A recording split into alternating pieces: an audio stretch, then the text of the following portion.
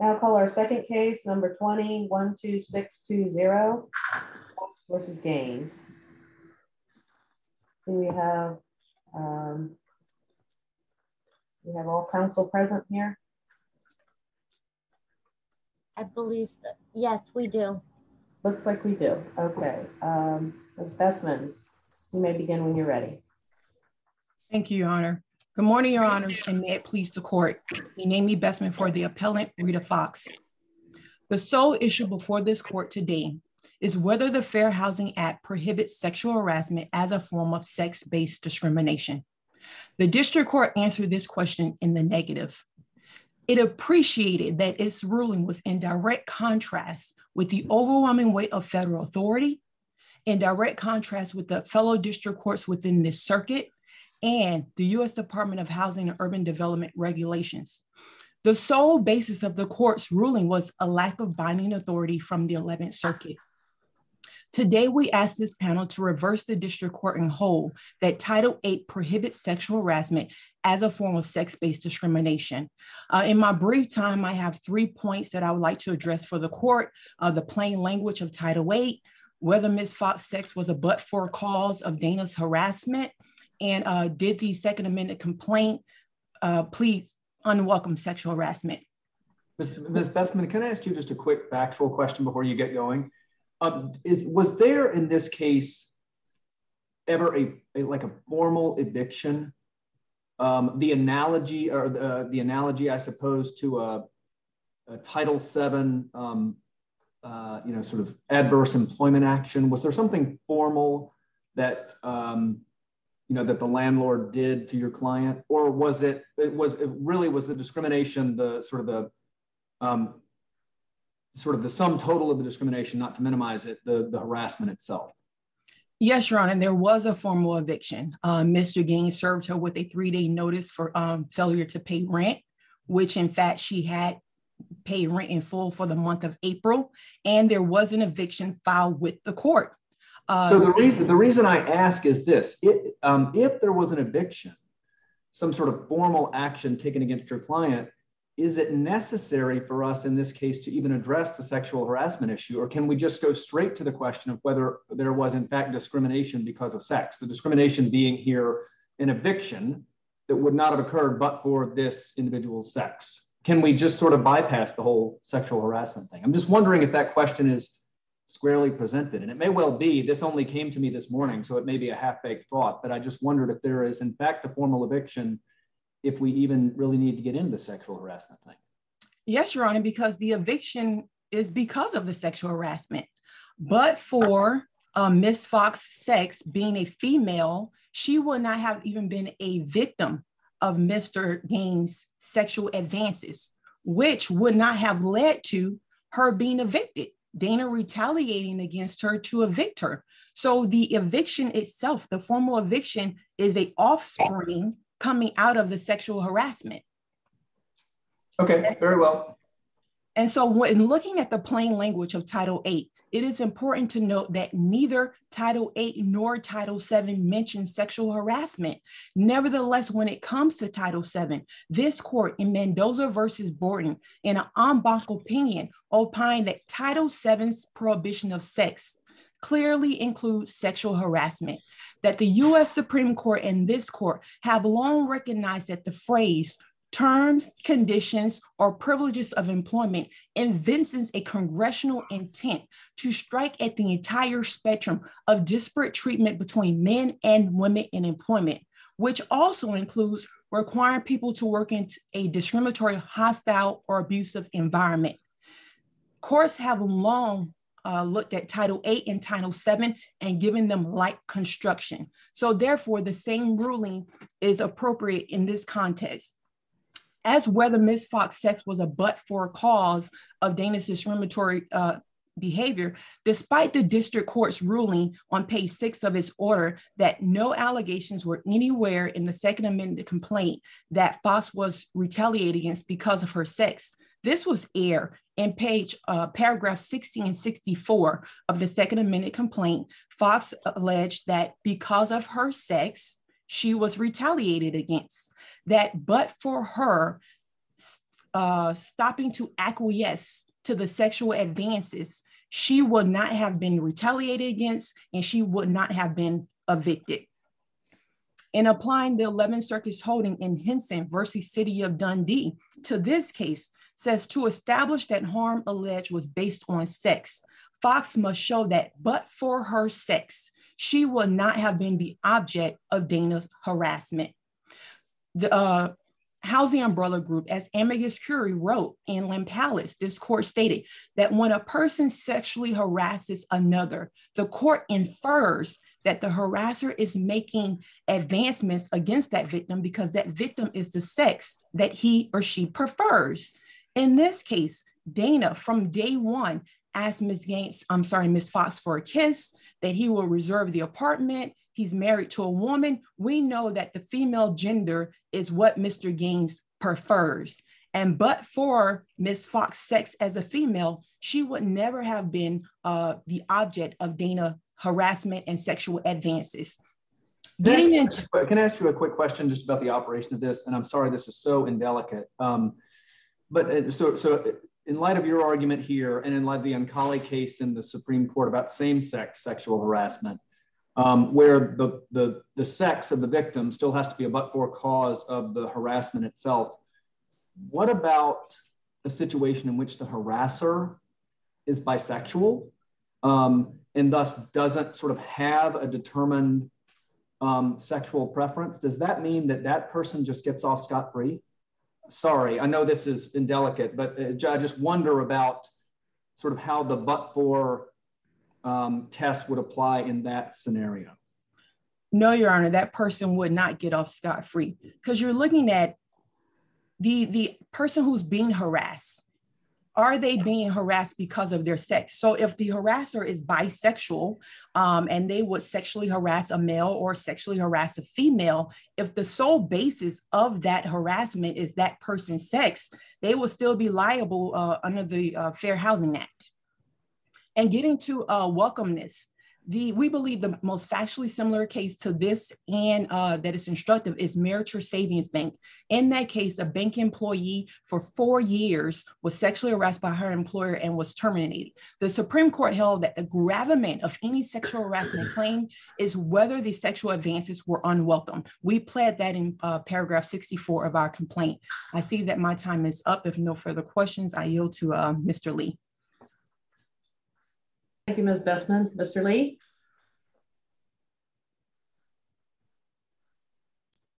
Good morning, Your Honors. May it please the court. Jason Lee on behalf of the United States. This court should vacate the district court's order and remand for further proceedings. In the order, the district court appeared to agree that Ms. Fox was subjected to sexual harassment, but nonetheless held that sexual harassment does not violate the Fair Housing Act. That conclusion conflicts with the plain text of the statute and is inconsistent with the conclusions reached by every other federal appellate court to have considered the issue. Whereas here, a plaintiff alleges that a property manager conditioned certain rental terms on her performance of sexual favors and then retaliates by trying to evict her when she refuses to participate in such an arrangement, that plaintiff has stated cognizable sex discrimination and states a claim under the Fair Housing Act. I'd like to start by talking about the broader implications of the district court's ruling. And to answer your question, Judge Newsom, yes, that issue is squarely presented by the court and is absolutely necessary for the court to address.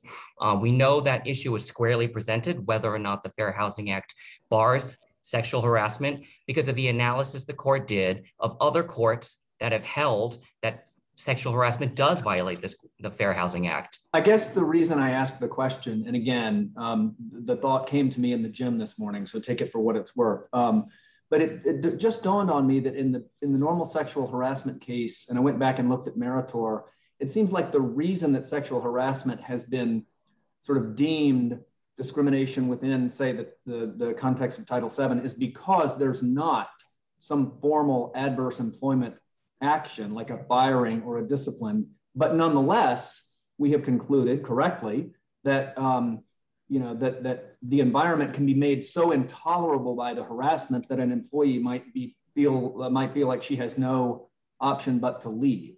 And so I guess that's the reason I was wondering, was there a formal eviction, or was it just that her life was made so miserable by this guy that she felt like she had to give in and vacate the apartment? I have two responses, Your Honor. First, a formal eviction is not required. Section 3604B simply bars less favorable treatment on the basis of sex, and Section 3617 prohibits interference with Fair Housing Act. There's no need for any actual violation of the Fair Housing Act rights. Second, the reason why this is necessary for the court to address is because regardless of whether or not the court concludes that Ms. Fox states a claim under the Fair Housing Act, the really troubling and problematic aspect of the district court's ruling is that it would bar relief not just in close cases, but in obvious, egregious cases of sexual harassment, cases where everyone involved agrees that the plaintiff has suffered sexual harassment. And under the district court's interpretation of the statute, that plaintiff would be left without relief. For example, imagine a property manager that goes to a female tenant and says, I find you very attractive. I would like to have sex with you. And if you refuse my advances, I will triple your rent. I will cut off your heat. I will cut off your electricity, and I will cut off your water. Under the district court's interpretation of the Fair Housing Act, regardless of how egregious the facts are, how egregious the harassment is, there would simply be no claim under the Fair Housing Act. And that cannot be the case. In fact, we know that's not the case because sexual harassment falls under the plain text of the statute. The Fair Housing Act bars discrimination in the terms, privileges, and conditions of rental based on sex. Here, sexual harassment, the harassment itself, conditioning sexual favors on, or conditioning rental benefits on the performance of sexual favors, that's the unfavorable treatment, that's the discrimination. And the portion— Mr. Lee, let me go back to Judge Newsom's question, and I apologize to Judge Newsom if I'm not getting at what he was trying to get at. I thought what he was asking is, let's suppose we agree that there was a quid pro quo and that was discrimination. Could we simply reverse on that ground and not reach the sexual harassment claim? And if not, why not? No, the legal basis of the district court's ruling is that sexual harassment itself, including quid pro quo sexual harassment, does not violate the Fair Housing Act. I think it's very telling that the district court did not hold, in some circumstances, sexual harassment might violate the statute, but Ms. Fox simply was not subject to sexual harassment as pled. That's not what the district court held. The district court instead seemed to accept, yes, she was subject to sexual harassment.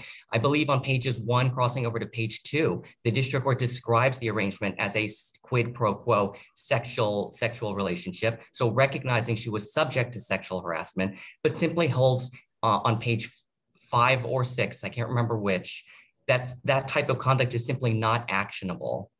So for that reason, in addition, that legal conclusion regarding sexual harassment and whether or not it violates the statute was also the legal basis on which the district court dismissed Fox's claims under 3604C and 3617. So that is the legal issue squarely presented before the court. And every source that the court would look at in terms of construing statutory text weighs in favor of finding that sexual harassment does violate the statute. I just explained the textual, under a plain analysis of the text of the statute, sexual harassment is covered. The unanimous conclusion of other federal appellate courts that have considered the issue finds that sexual harassment violates the statute. That interpretation is consistent with the decades-long interpretation of analogous, identical statutory text in Title VII. Let me ask you another question before you sit down. As I understand the government's position, it's that the statute is unambiguous, and therefore we would not afford Chevron deference to the HUD regulation. Is that right? That's correct. There's no need to consider Chevron deference because the text is unambiguous, but we would say to the extent the court disagrees, we would refer to the longstanding interpretation of the Fair Housing Act by HUD, which is entitled to great weight under the Supreme Court's decision in Traficante. So for whatever persuasive Skidmore deference it would be entitled to. Thank you. If there are any other questions, I'm happy to entertain them. Otherwise, we would urge the court to vacate the district court's order. Thank you, Mr. Lee. Mr. Brookmeyer. May it please the court, I represent Dana Gaines and Lucille Gaines. Now, let me start out by saying that there's an unusual fundamental difference of opinion in this case as to what the issue is. And by that, I mean to say the district court didn't have to deal with the issue per se of whether sexual harassment falls under the FHA or not. The issue on this appeal is really, did the district court make an error in dismissing the second amended complaint for failure to state a cause of action and finding that it was impossible for Ms. Fox to state a cause of action? And that hasn't didn't he conclude effectively that as a matter of sort of factual allegations, she had made out a sexual harassment claim? And then so the reason for him saying no claim, failed to state a claim, is because he said, I get it, I'm out on a limb here all by myself, but sexual harassment isn't actionable.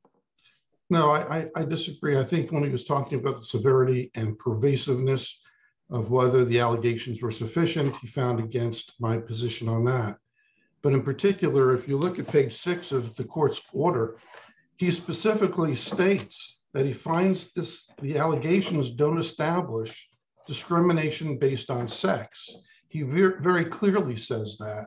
So what the court said was that it was finding that the fundamental predicate of discrimination because of sex was lacking. And he did that for 2 reasons, I think, and they were very well founded. If you look at the allegations of the complaint, from the day that Ms. Fox moved in until March 30, when she stopped the relationship, she was engaged in a consensual relationship with Dana Gaines.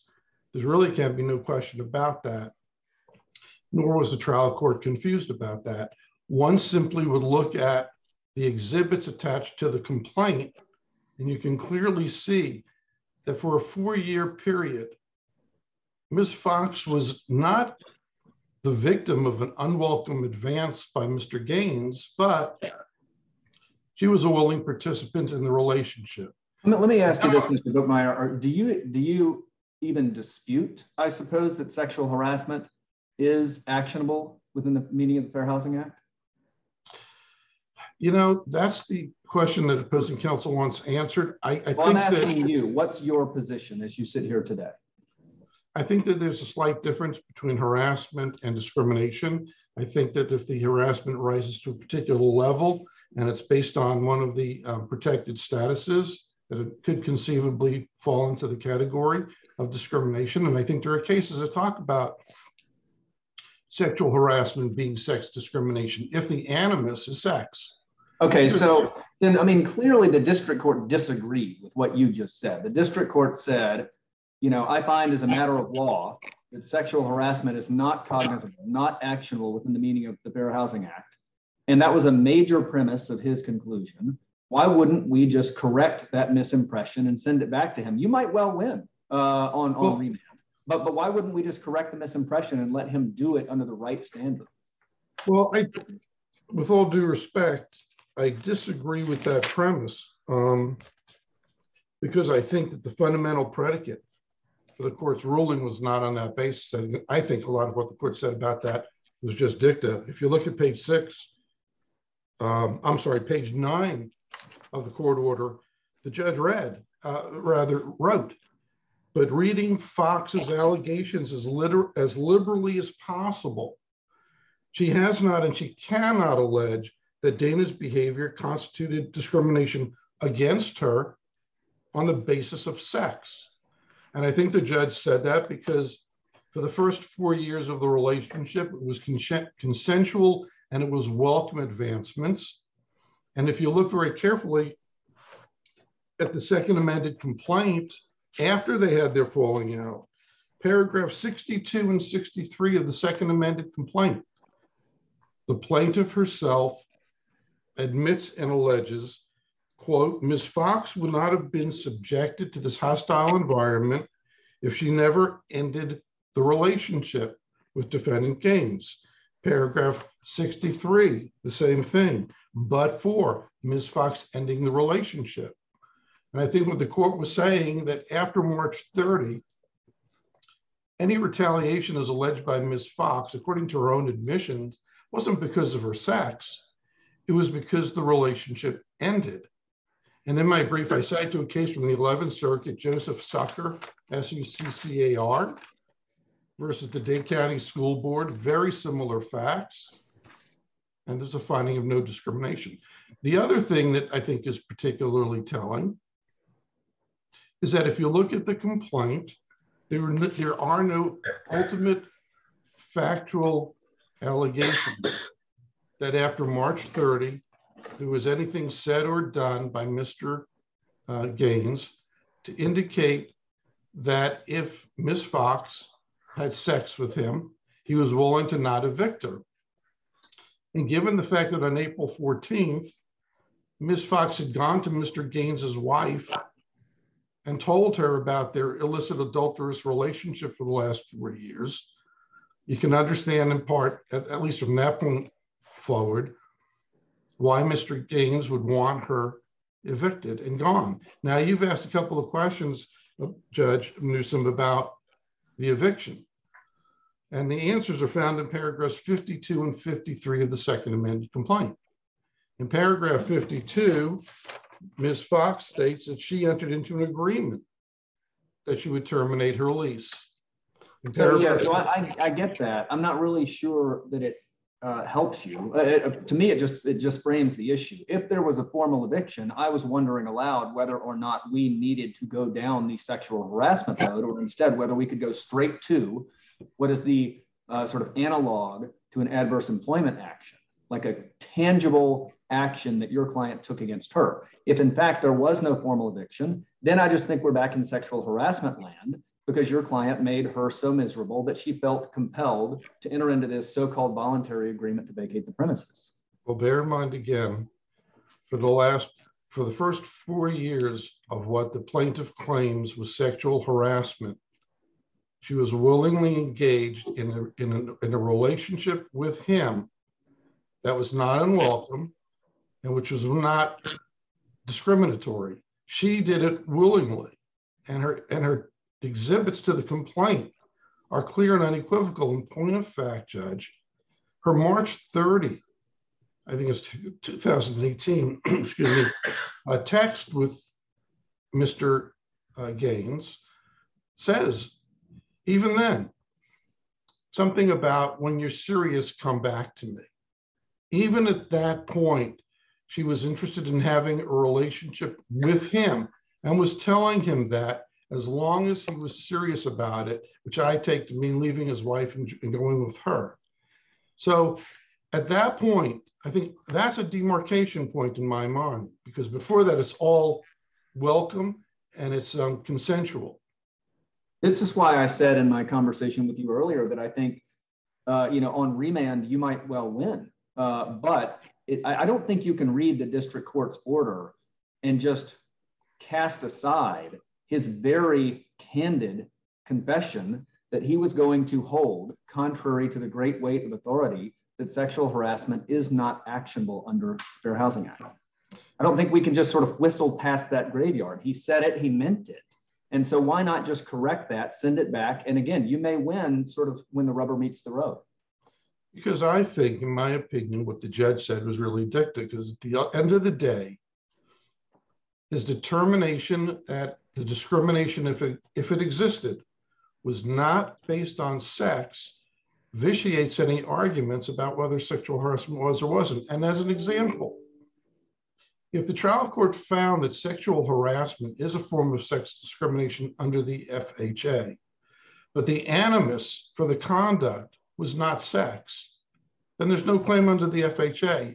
And given the fact that the trial court found that the animus behind the conduct was not based on sex, then I think that the court's addressing the NOAA decision and sexual harassment constitutes dicta. It's not particularly relevant to the Let me go back to counsel. The problem that I'm having with your argument is the basic premise about what the district court actually did hold.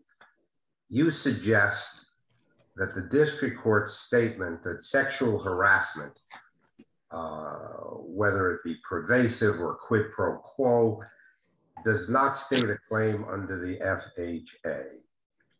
I read the district court to say the following.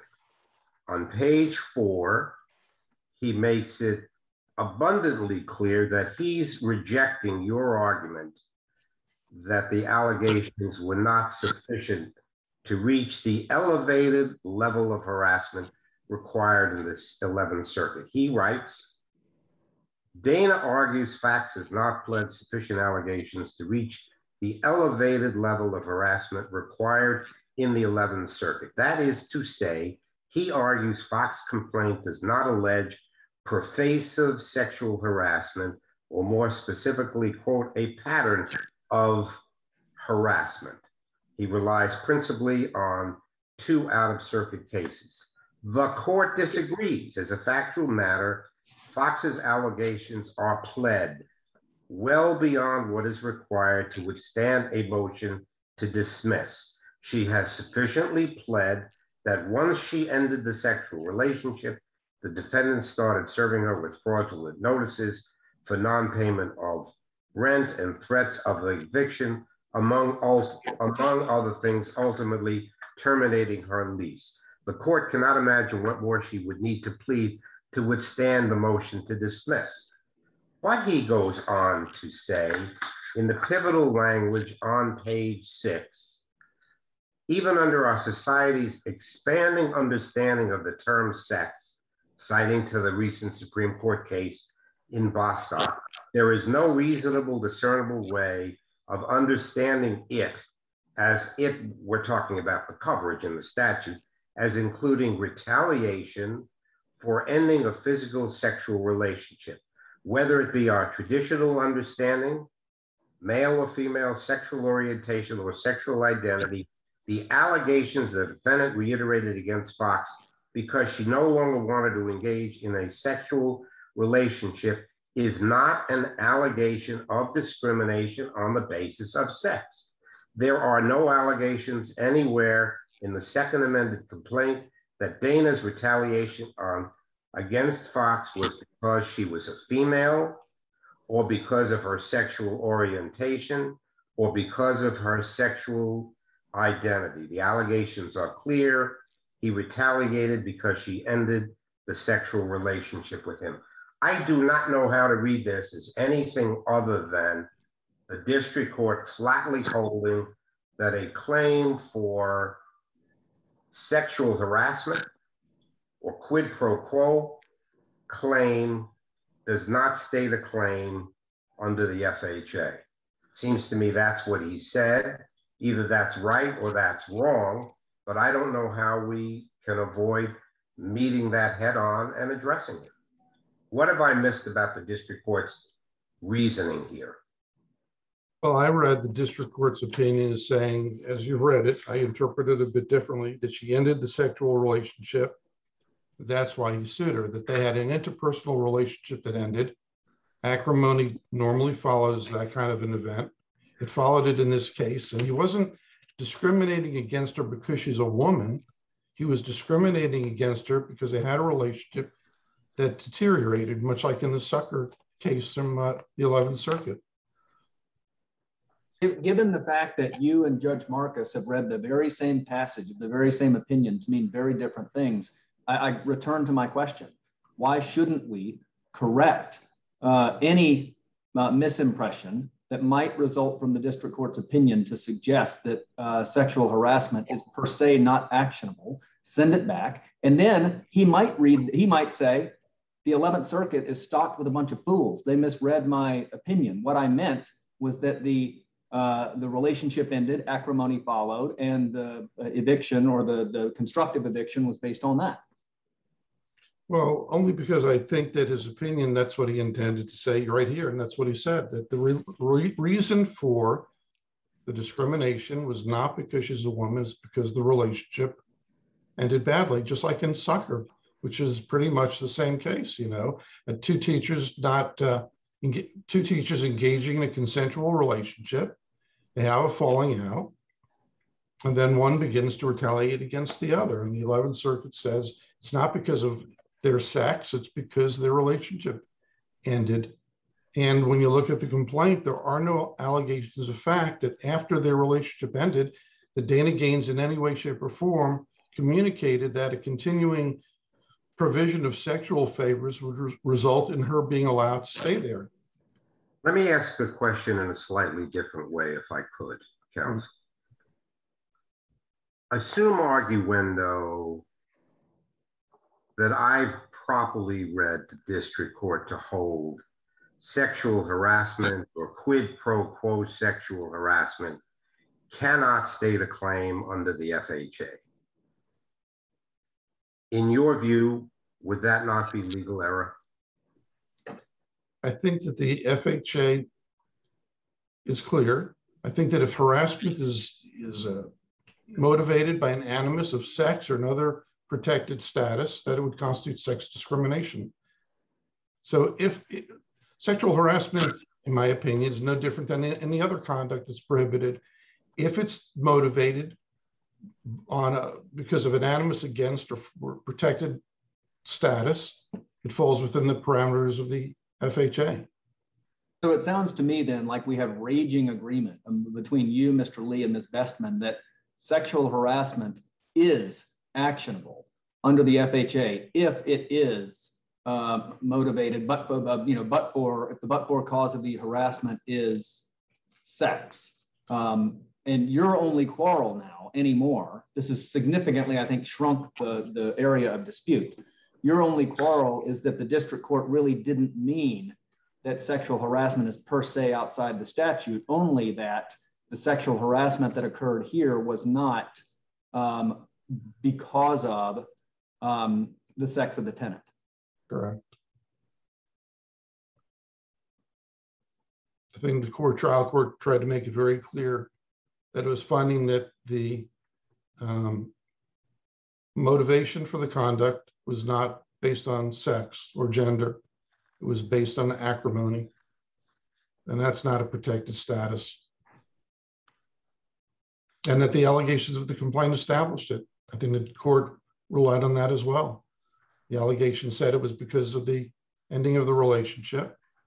And there were no allegations that after it ended, there was any further communication of an intent to provide a quid pro quo for sex.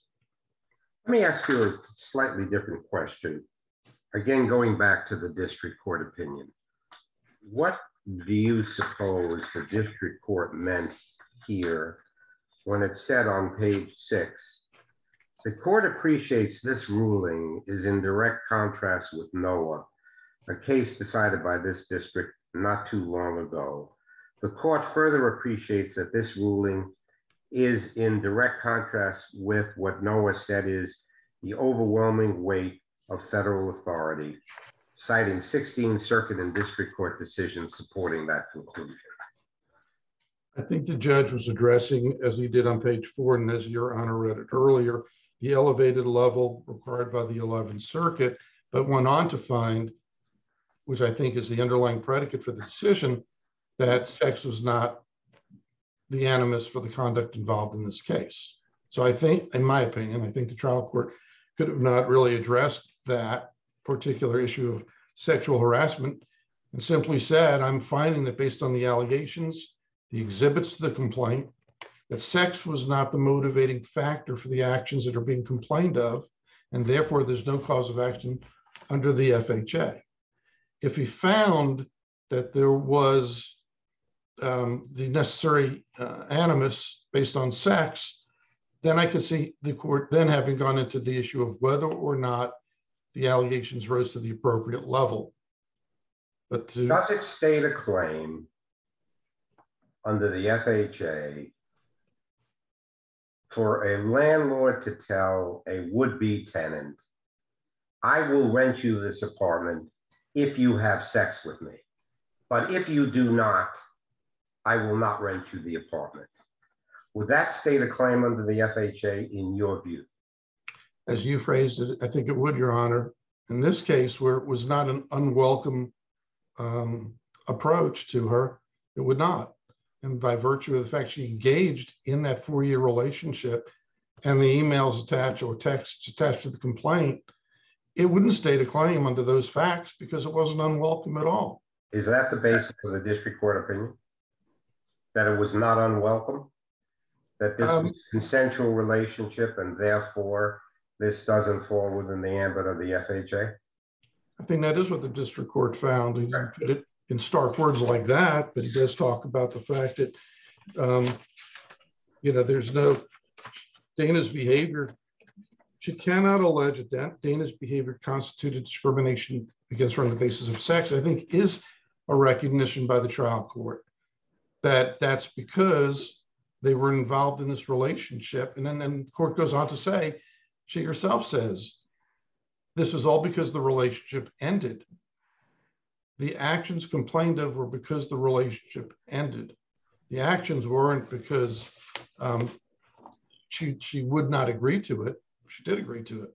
What about the allegation in this case on the front end of the facts as they are laid out in the second amended complaint, whereby the plaintiff asserts that he told me he would hold the apartment for me, but only if I gave him a kiss? Right. That constitutes sexual harassment as you see it in the FHA? If it ended there, that's the very first allegation that she makes. Right. When she walked in the door, she liked the apartment, she wanted the apartment. In many ways, it suited her needs and price. He says, I'll hold it for you, but only if you give me a kiss. If she rejected that and it ended there, I would agree with Your Honor. Whether she rejected it or accepted it, my question is whether or not that states a claim under the FHA for sexual harassment, and whether that is something that falls within the ambit of because or on account of sex. I think it wouldn't be repetitive and pervasive enough, but together with other conduct, it might be. That in and of itself, I don't think would be sufficient. Thank you very much. You're welcome, Judge. Thank you all. Thank you, Mr. Brookmeyer. Ms. Eastman, you may make your rebuttal. Thank you, Your Honor. Excuse me. It's okay, Your Honor. Thank you. Judge Newsom, to your point, you are correct, and Judge Marcus, is that the district court below was asking for guidance, that the 11th Circuit has not spoken on this issue despite the overwhelming weight of federal authority, and that if the court was to correct this and state that sexual harassment is actionable pursuant to the Fair Housing Act and send it back, and then we can have an opportunity to argue whether the conduct was welcome or unwelcome, which is a determination for the trier of fact and not at the pleading phase of a motion to dismiss. Also, to address, going back to your question, Judge Newsom, as to whether was it the eviction that triggers the sexual harassment here. Really, for hostile environment claim, regulations 100.602 states, a hostile environment refers to unwelcome conduct that is sufficiently severe or pervasive as to interfere with the use or enjoyment of a dwelling or the conditions or privileges. It doesn't have to be an actual eviction. In this case. Yeah, don't misunderstand me. I totally agree with you about that.